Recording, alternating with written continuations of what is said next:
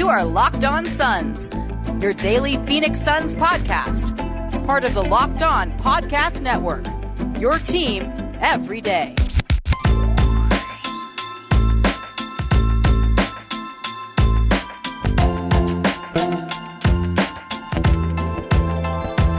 Welcome back into Locked On Suns, part of the Locked On Podcast Network. I'm your host, Brendan Clean.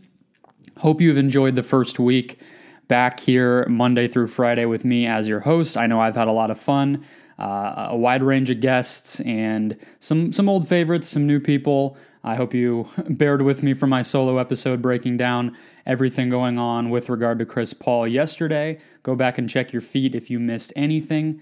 I cannot wait. We are just less than a week away from the draft now, free agency shortly thereafter, and the season not far away either. I might have to start a countdown sometime soon once we get within a month of basketball. Somehow we are already just about there. To go through everything, though, because I know the Suns are one of the only teams that are likely to have cap space, and some of the ways that they can get there or the different options can be sort of tricky. And one of the people that I always refer to is David Nash. And we don't get to hear David's voice on airwaves quite as often as we used to, but he runs an awesome newsletter over at Substack. I'm sure many of you subscribe to it, but if you do not, go ahead and go to the 4-Point Play Substack. But David is here with us today to break down all the Suns' options. How does this Chris Paul thing throw a wrench into that? And really what lies ahead for the Suns over the next 2.5 weeks or so before the roster gets finalized. David, I appreciate having you on as always. How confused and puzzled are you by everything that's going on? I sure am. Thanks for having me, Brendan. As you said, I'm not doing the podcast anymore, so it's always good to scratch the itch every now and then, and I always enjoyed coming on Locked On when you guys invited me on. So, it's a wild ride. We were talking about it just before we jumped on here, but, very condensed off-season now. Normally we've got a little bit of time, but we've been, waiting in a weird way so long for basketball to come back, if you kind of discount the small taste we got in the bubble, at least of Suns basketball. So I'm trying to embrace it, even though I'm in the middle of moving house at the moment, and pretty much all of the draft and free agency is going to come when I don't really have time to be sitting down looking at what the Suns are doing. So I lay in fear of a Woj bomb kind of right in the middle of moving a fridge or something, and I just am going to have to, either drop it or just ignore Suns for a couple of days and Sure. probably come back delayed. But I'm pretty used to that with my time zone difference anyway, being behind everyone else, and just have to find some unique things to talk about that haven't been covered yet. Yeah, it should be a lot of fun. We obviously in the States love anything that you can give us because despite the challenges, you are one of the best analytical voices here for us. So again, thanks for coming on, and let's dig into it here, because I think it felt like a pretty standard offseason going in. Like I said at the top, the Suns being one of the only teams looking likely to have maybe one of about a half dozen teams looking to have cap space, or reasonable cap space where they could actually go get a player. That could change, I guess. It's looking like, even with the Chris Paul thing, though, that's fairly likely to happen, that they will still have some spending money. So let's talk about, if you could break down for us how the sort of most likely scenarios to them getting a legitimate amount of money to spend here in free agency. Yeah, as you said, if we put the kind of Chris Paul stuff to the side for a little bit, I think, using cap space is probably the most attractive option at the moment. I've been talking about, going over the cap, which we can get into in a little bit as well. But I think we keep reading that, the Suns want to make a splash, Chris Paul trade or something else. And I just think for the fans, going out and, buying or spending on a new player is kind of the biggest splash that you can get. So, the way I have it, I think the Suns can kind of open up, around 22 million if they wanted to, which isn't quite max cap space, but, there's not many max type players in this free agency. So they'd probably be looking at spreading that over a couple of players anyway. And, that's bringing back kind of a core 8 also players, Ricky Rubio, Booker, Mikhail, Ayton, Cam, Ty Jerome, Jalen, and probably Kelly Oubre for now as well,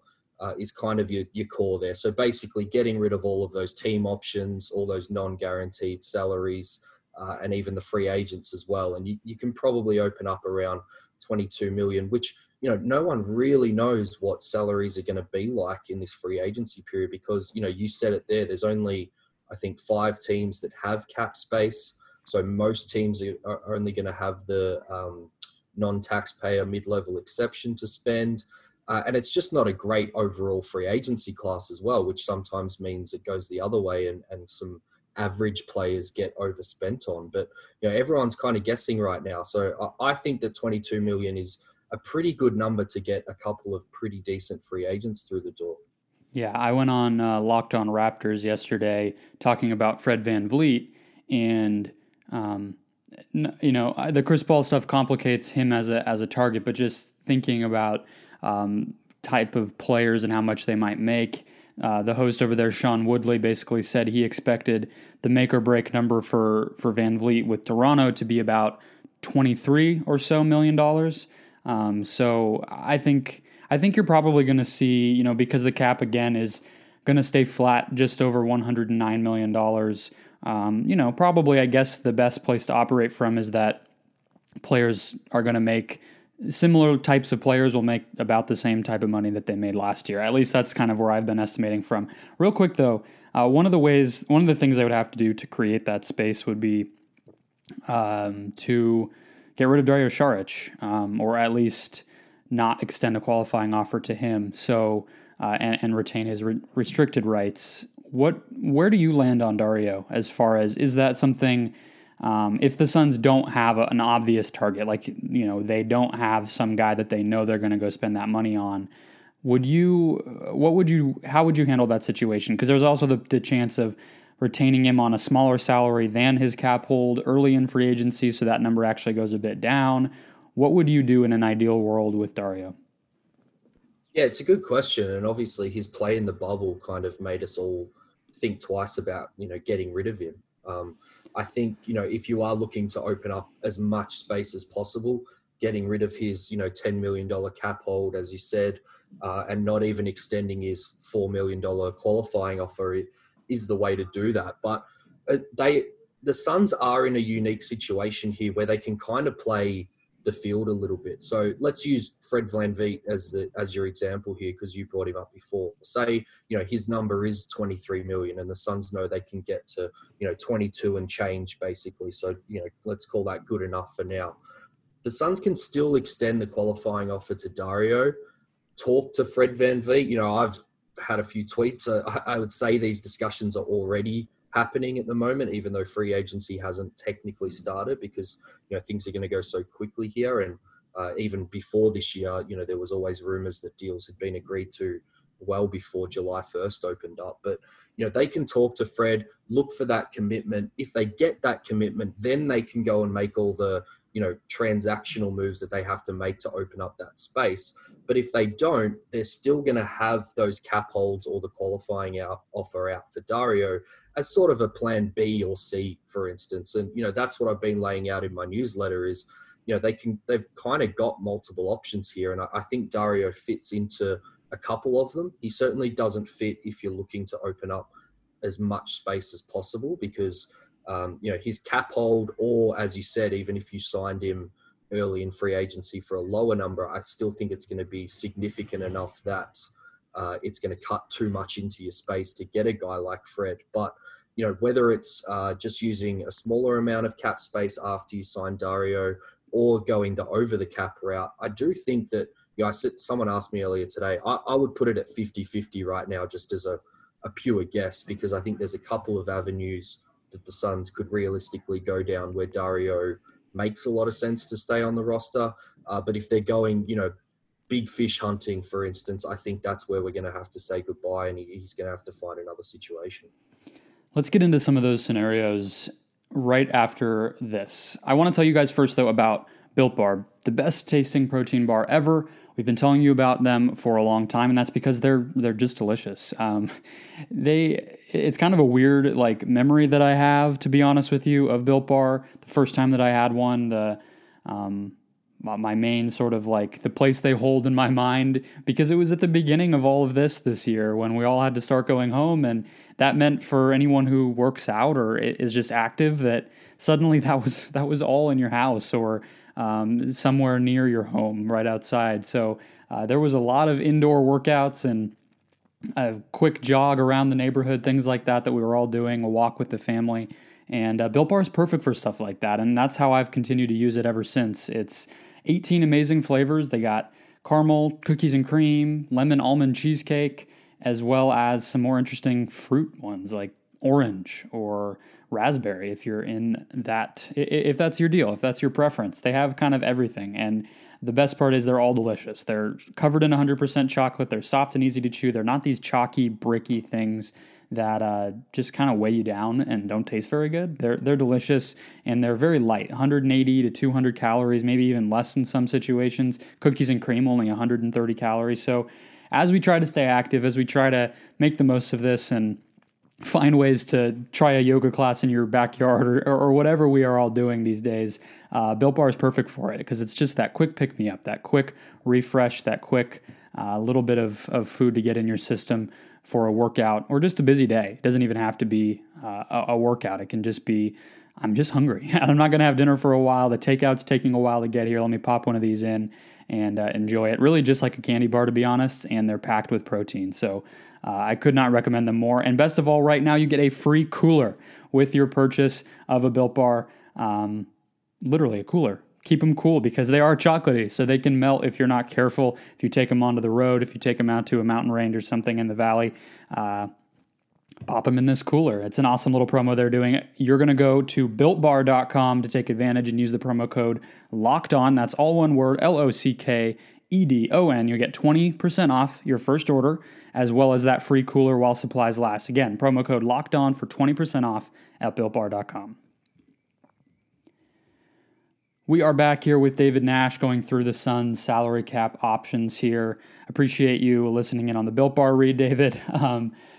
I am curious here where we stand in terms of some of these over-the-cap types of options, because I think there's a decent case to be made when you think about who would have to leave for the Suns to really, really make big moves.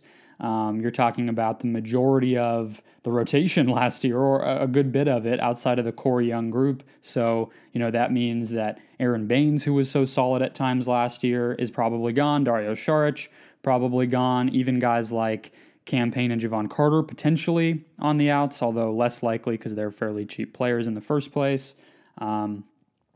What kind of is the best avenue in your mind if the Suns choose to sort of play things a little bit more conservatively and keep some of those players around? You were hinting at it a little bit in that last segment with Dario, but let's get a little more specific here in terms of some of the options available to them.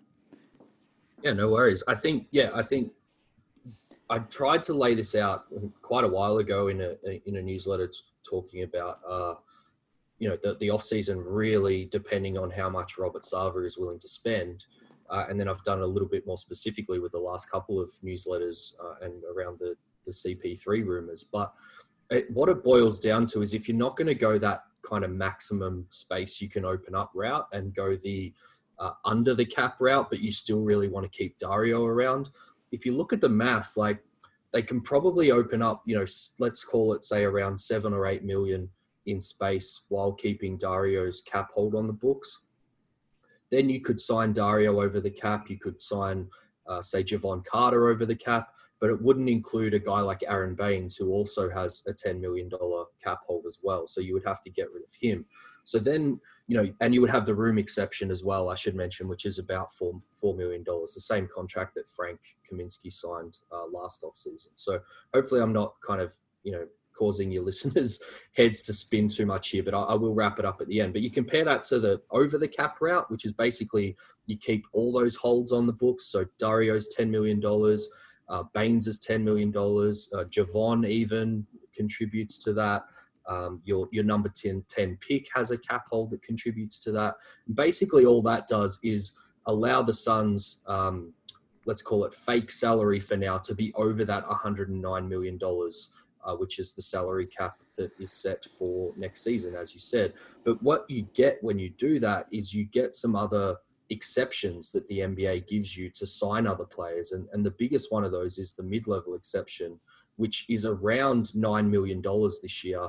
You also get the option of the biannual exception, which is around $3 million this year. So all of that is to say that if you do the maths on it, if you go the under the cap route and you take that $8-9 million in space that you might be able to open up, plus the room exception, you're looking at maybe having a total of $12-13 million to spend on new players, plus re-signing Dario and Javon, for instance.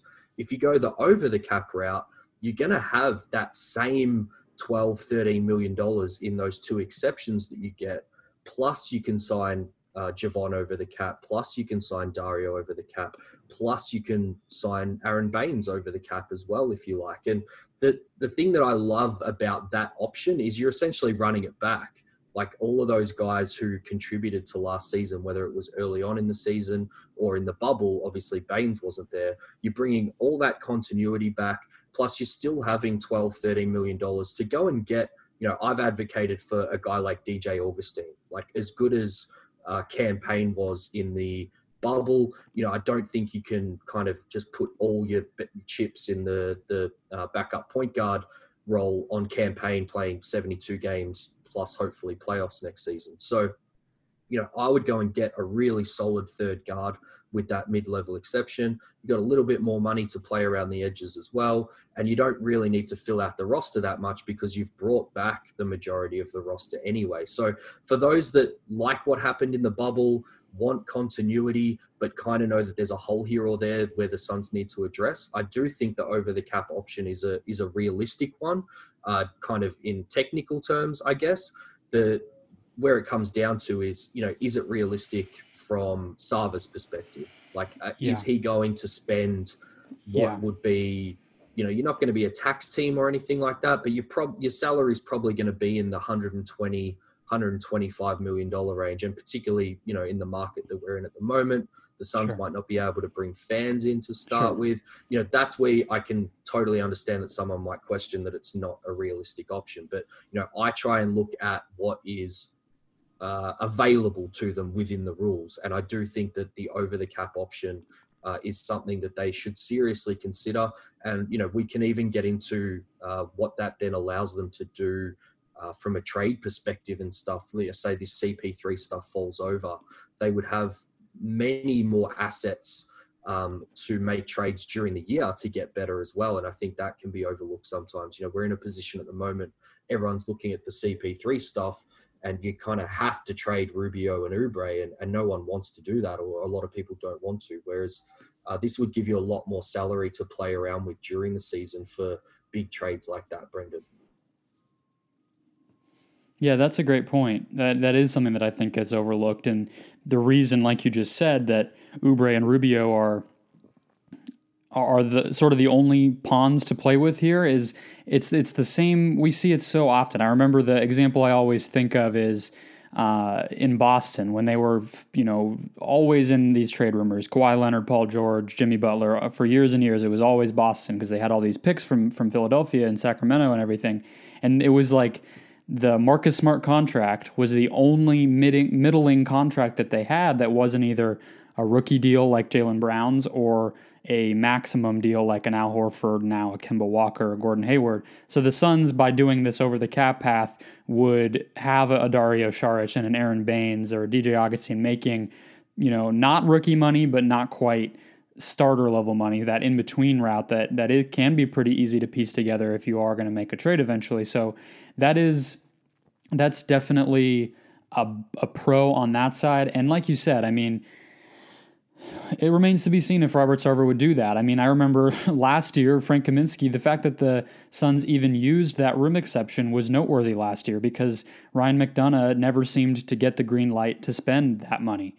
because it's not something you have to do. You can just fill that with minimum players if you'd like to. You don't have to spend on a veteran room exception salaried player. And Ryan McDonough never seemed to do it, whether it was his choice or Sarver's. The money was not really available to him to do. So we'll see if it happens. But I think when I hear you lay that all out, to me, it kind of becomes clear that the two smartest options are either to go all in on cap space or all in on running it back, because that in-between area where you have a tiny bit of cap space, we know that tends to be hard to spend because you're trying to find a player who's going to make that exact amount of money, and teams can easily outbid you if they do have space. And it tends to be that those teams seem to not actually spend that money or use it in a trade to just take back slightly more. It's not really enough to meaningfully upgrade your roster in and of itself. So at least on my side, I kind of think create the cap space, get rid of almost everybody as far as the holds and options go, or bring back almost everybody, have those mid-tier salaries, and have some more flexibility in the trade market. And by the way, throughout all this, you're going to probably keep the top 10 pick, which is another interesting and promising piece for the roster that you're going to add organically. That's not something you have to spend money on. That's built into this. So that's where I stand, and I think we're seeing that the Suns probably see things similarly, considering that the first rumors we're hearing are not Suns prepared to make a big offer for Fred VanVleet. It's a trade, which would signal that they're still trying to keep the cap space option open. We can get into that in the next segment. The last thing I wanted to hit on in this segment, though, is no matter what route they go, whether they do create the cap space, maybe it's a little less likely then, but especially if they create less cap space or they go run it back and basically have no cap space and operate over the cap, is the Kelly Oubre factor. That's still going to be an option for this team. That's not going away. The reality is this guy's going to hit the free agency market next summer or whenever that ends up happening, I guess late summer, is that's looming, right? So that's one way where they can also upgrade outside of just this cap decision. They can use him as an asset still to find players that make a similar amount of money to him. In your newsletter, you pointed out Spencer Dinwiddie, which I think would be a really good option. What are some of the ways the Suns can use Kelly's salary as part of these mechanisms to still go out and trade Oubre, maybe by himself or with a pick or with another young player, to still upgrade the roster?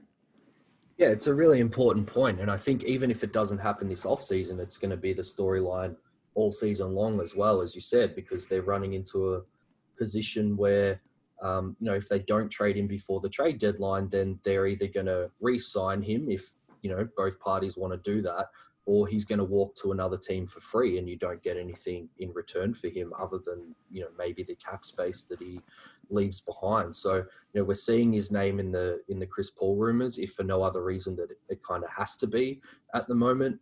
And we're going to see it in pretty much any trade that the Suns are linked to, any big trade anyway, whether it's this offseason or even when the season is starting. And as you said, he might be the biggest asset that the Suns have to improve the roster either this offseason or during the season. I think we can't rule out, things might die down this offseason. They might look like they're running it back, but let's not just think then that that's going to be the team for the rest of the season. I still think if they're hovering around the 8th seed, if they start really, really well and they kind of go, we're in a real shot to maybe even get home court advantage here or something, like I wouldn't even rule out Kelly Oubre being traded for, a big player during the season as well. So I think when you've got him at that, I think $14 million and a little bit over that in his salary, like you said before, other than Rubio, and guys that you just don't want to trade, like Ayton and McHale, for instance,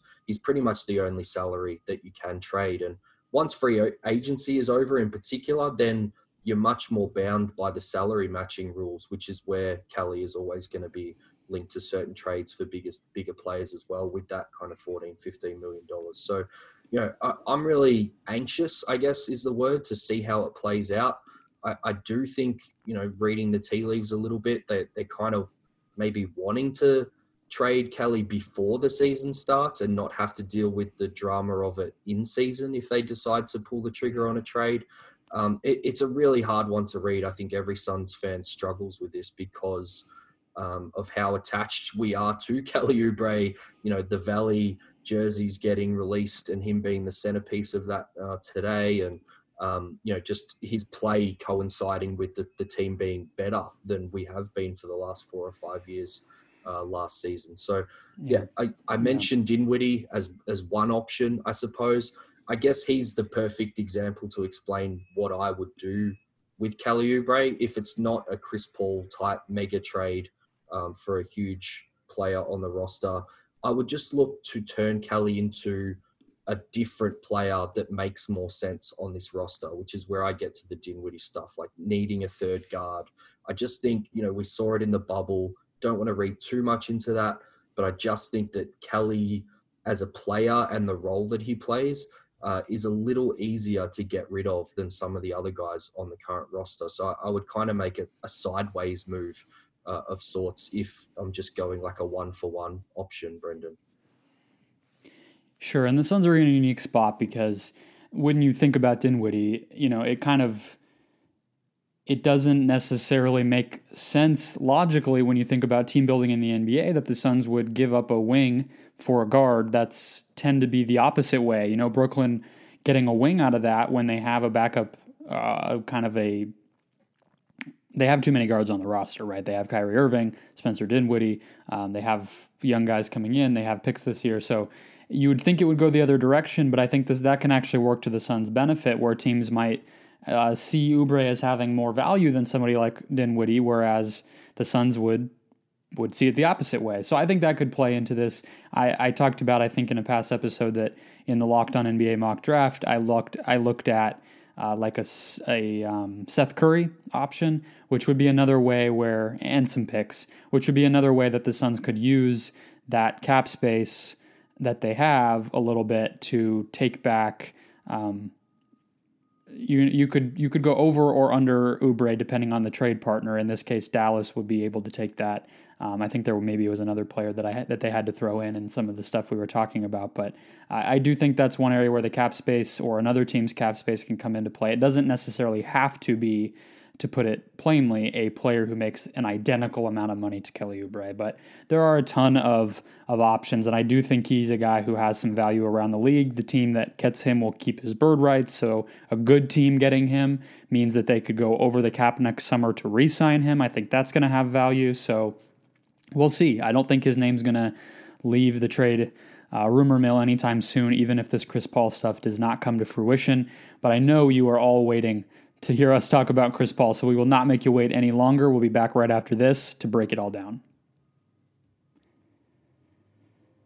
Alrighty, as I said in the end of that last segment, I hope you guys will tune into the Locked On NBA mock draft over on the Locked On NBA feed, and give us a follow at Locked On PHX Suns, where I am constantly putting stuff up on the feed to keep up with that I do, that the network does. So that's the best one-stop shop to keep up with all of that. But here we are, Chris Paul rumors. Chris Paul theorizing is everywhere on NBA Twitter right now, especially among Suns fans. David, what were your general thoughts there, and what do you see happening if a trade does come to fruition? Yeah, it was a bit of a shock for that one to come through and try and react to what the hell was happening. But I guess I was semi-prepared for this. A newsletter, anyone who follows the newsletter that's listening would know that I did a newsletter a little while ago talking about Jeff Bauer and kind of how much power I think he may actually have within the Suns front office. And I kind of presumed that if they did want to make a splash, that Chris Paul would be an option they look at, because Jeff Bauer drafted Chris Paul when he was the GM of the New Orleans Hornets, I believe it was at the time. So, it's still a shock, don't get me wrong. Just to even think where we've come from in the last few years, that the Suns would even be in a position to trade for a player like Chris Paul. But, I think it's pretty hot topic on Twitter at the moment, which is where I talk about the Suns the most. Very, polarizing option. I think you either kind of sit on one side of the fence or the other. This happens quite a bit with me. I kind of seem to sit somewhere in the middle. I think if the cost is Kelly Oubre and Ricky Rubio, and mostly just because you need those guys to match salary, I'm okay with it.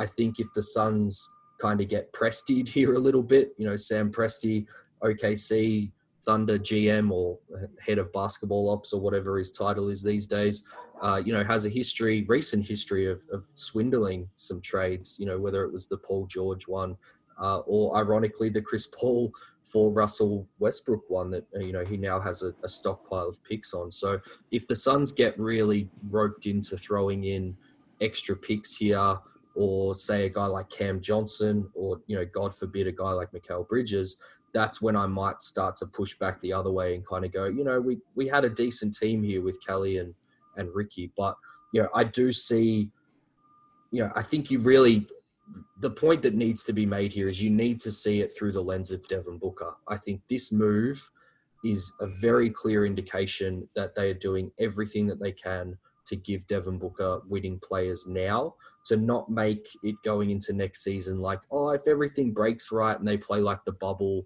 they might make the 7th or 8th seed. I think if you make this trade, it's basically saying we're not going to leave it up to chance.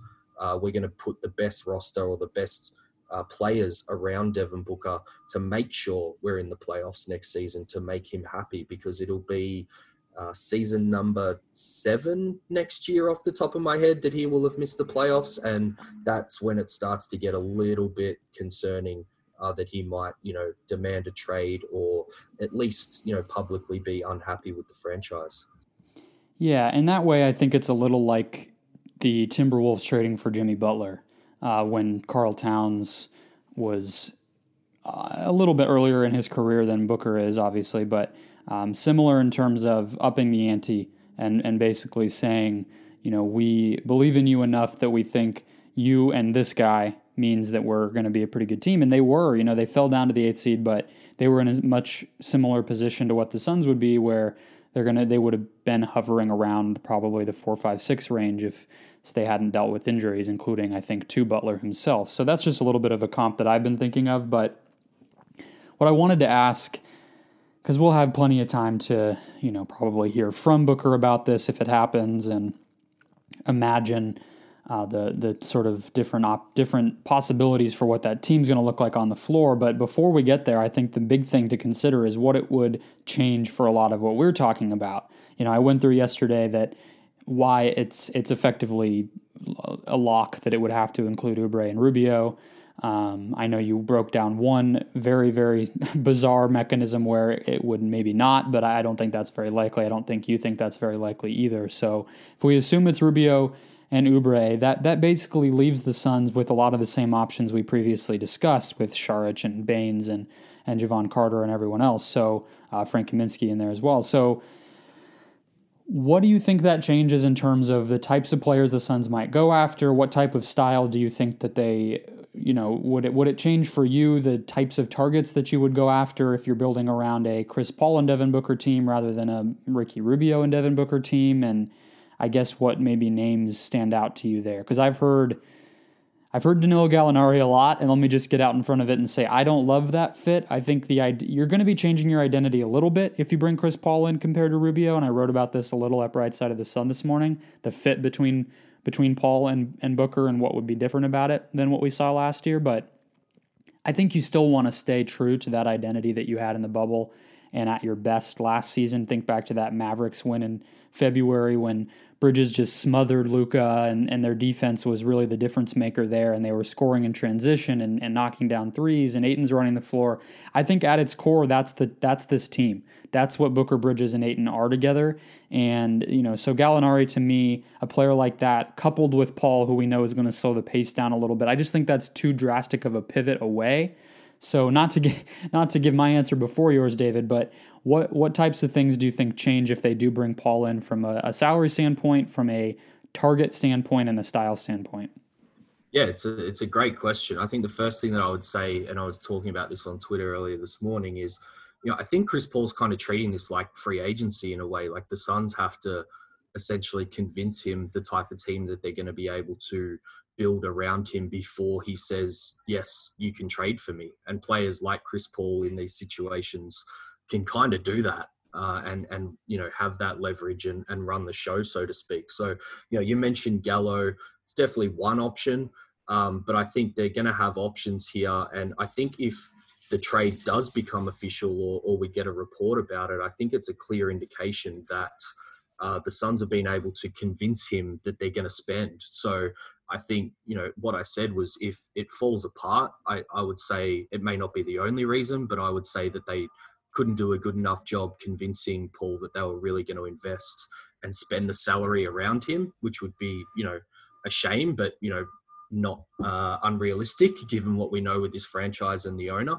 But if they do get him across the line, I would go all in. I think it would be a clear indication that the Suns have been able to convince him that they're going to go over the cap. They're going to bring back Saric. They're going to bring back Baines. They're going to use the whole mid-level exception to sign a power forward, as you said, whether that's Gallo. I don't think you'd get a guy like Davis Bertans for the mid-level based on what he would be asking for elsewhere. Maybe you can go a Christian Wood angle, which would be strange, I think, because you'd probably be looking for more veteran-type players. But, maybe they just like his longer-term fit with the Suns as well, which is a great point too. You don't want to go too far the other way. I really loved your comparison to the Wolves before, and I think that was a slightly different situation, I suppose, because Jimmy Butler was a free agent after their playoff run. Or no, actually, it was probably the same, wasn't it? It was probably 2 years. They made the playoffs the first year, and then things kind of went haywire in the second year. I could be wrong on that. Yeah, I think it was the same. I think he had 2 years left. The other reason I like that comp is that the reasons for the trade were pretty similar in that Butler had the relationship with Thibodeau, and so you have that type of same thing here with Paul obviously knowing Bauer and Monty. Yeah, I just love it. I think it's the perfect comparison in terms of what you were saying. Like you're basically saying we've got this young dude who we really love. We've got some other pieces, whether you kind of equate Wiggins to Ayton. Hopefully Ayton's career turns out a little bit better than Wiggins does. But it was a very similar situation. And you kind of go, we're going to get this all-NBA guy. Also very similar personality-wise, demand a lot from their team, which can or cannot work against the young guys on the roster. I don't see any issue at all with a guy like Devin Booker. He loves to work, so I just don't think that's going to be a problem. Probably would be a good thing for DeAndre Ayton, if anything.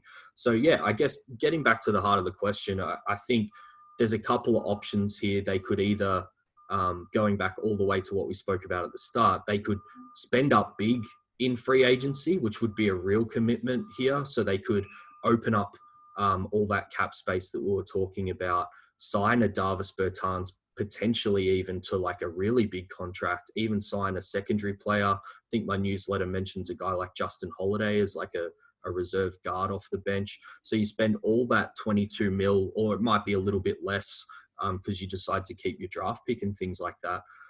And then you execute the Kelly Oubre, Ricky Rubio, and I think you just need a little bit more salary. I think a guy like Ty Jerome does it for salary matching reasons.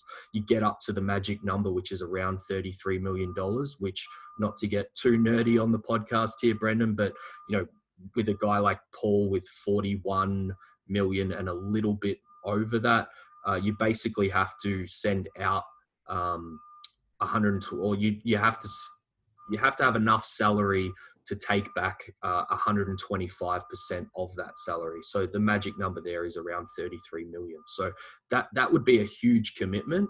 But as I said, if we get word that Chris Paul is coming or that the trade is being done, if everything we know about Sava's past, I think there's a fair chance you can kind of throw it out the window, because I just don't think they can convince Paul to even allow them to trade for him if they haven't said that they're going to bring other significant players in. Because he'd probably look at the roster right now and go, it's pretty similar to what he had in OKC last year, maybe a little bit better, but he, still struggled when it got to the playoffs. Lou Dort famously in that Game 7 was like their highest scoring player. Yeah. And Chris Paul, had some errors down the stretch because no one else stepped up. Gallo actually had a pretty poor bubble, which, I kind of agree with you would be reason to pause a little bit on spending all your space on a guy like that. SGA wasn't very good the entire bubble and not very good in the playoffs. So he'd probably look at the roster now and go, it's similar to OKC, but you want me to move to Phoenix, the bad history there. I need to see that you can do more than OKC. I need to see that you can bring me, two more solid veterans that I really like as players. And more importantly, just kind of show the investment of spending money, which much in the same way was similar to, the courting process of a guy like Monty Williams. I think the financial commitment there was saying, we're going to give you a 5-year deal on what I suspect is pretty good money for Monty Williams, who was, not a head coach in the league at the time of coming to the Suns. So that was the commitment that got him across the line. I think with a guy like Chris Paul, he's getting his $41 million no matter where he goes. So it's more about convincing him that you're, going to spend the money around him. We've mentioned a few names there, but I think everyone that's talking about it keeps mentioning most of the same names anyway, just because of how thin free agency is. There's really only some 3 or 4 decent options, particularly where the Suns have holes, which, that's the last thing. I think you've already nailed it here, but power forward from a play style perspective is probably the biggest hole. And then like I said before, I'd still look at backup guard, even though, I could see them maybe staggering Chris Paul and Booker a little bit, but you're still going to want some other capable guards and not lean totally just on, your Javon Carters and campaigns for the entire season. For sure. Yeah. I think a few things that I would add would be in terms of the commitment. I think I tend to agree, like you do have to throw out what you would imagine about Robert Sarver because it's just a situation we haven't seen him operate in. We saw him run a championship contender where his job was to not sink the ship. And then we saw him sort of mismanage a rebuilding team. But this would be the move, and even maybe an even bigger version of the move Ryan McDonough was trying to make when he signed Tyson Chandler and thought that was going to get him LaMarcus Aldridge. Chris Paul can be that first domino for you where, you're going to get more interest from a team or from a player like Gallinari or somebody that maybe wouldn't have thought twice about you if he wants to win, but now you're going to bring that legitimacy. And I think the other thing I've seen a lot of fans worry about with this is what it would jeopardize in terms of your cap space next season, which we don't need to break down in depth now because it hasn't happened, of course, yet. But I think Chris Paul's worth it. I think the idea that you were going to improve enough without making a move for a player like Paul and just kind of do the run it back option we went through last time or last segment and be good enough, make enough of a stride forward that you were going to turn heads in free agency, like when teams like Miami and Toronto are players. I don't buy that. I just don't think they were going to really be in contention for those big time players, whereas Paul brings you that contention and respect that I think you're trying to find and trying to re-earn among the league. And if it goes well, we could be talking about a Chris Paul trade market again next summer. I don't think it's a guy that you don't need to necessarily plan on having him for 2 seasons necessarily. So I think there's still enough flexibility next summer that I wouldn't consider it a lost cause to spend next summer. But I also think even if you aren't able to, that your team's going to be good enough, and if Paul is staying healthy and staying competitive, that's still going to be a really good team. And Devin Booker, DeAndre Ayton, Mikal Bridges all getting better. I think that's a risk worth taking because I'm not really sold on the idea they were going to be signing great players in 2021 anyway. But that is all the time we have today. David, I really appreciate you coming on as always. If you want to plug the newsletter or your Twitter or anything one more time, I would be happy to because people should be following.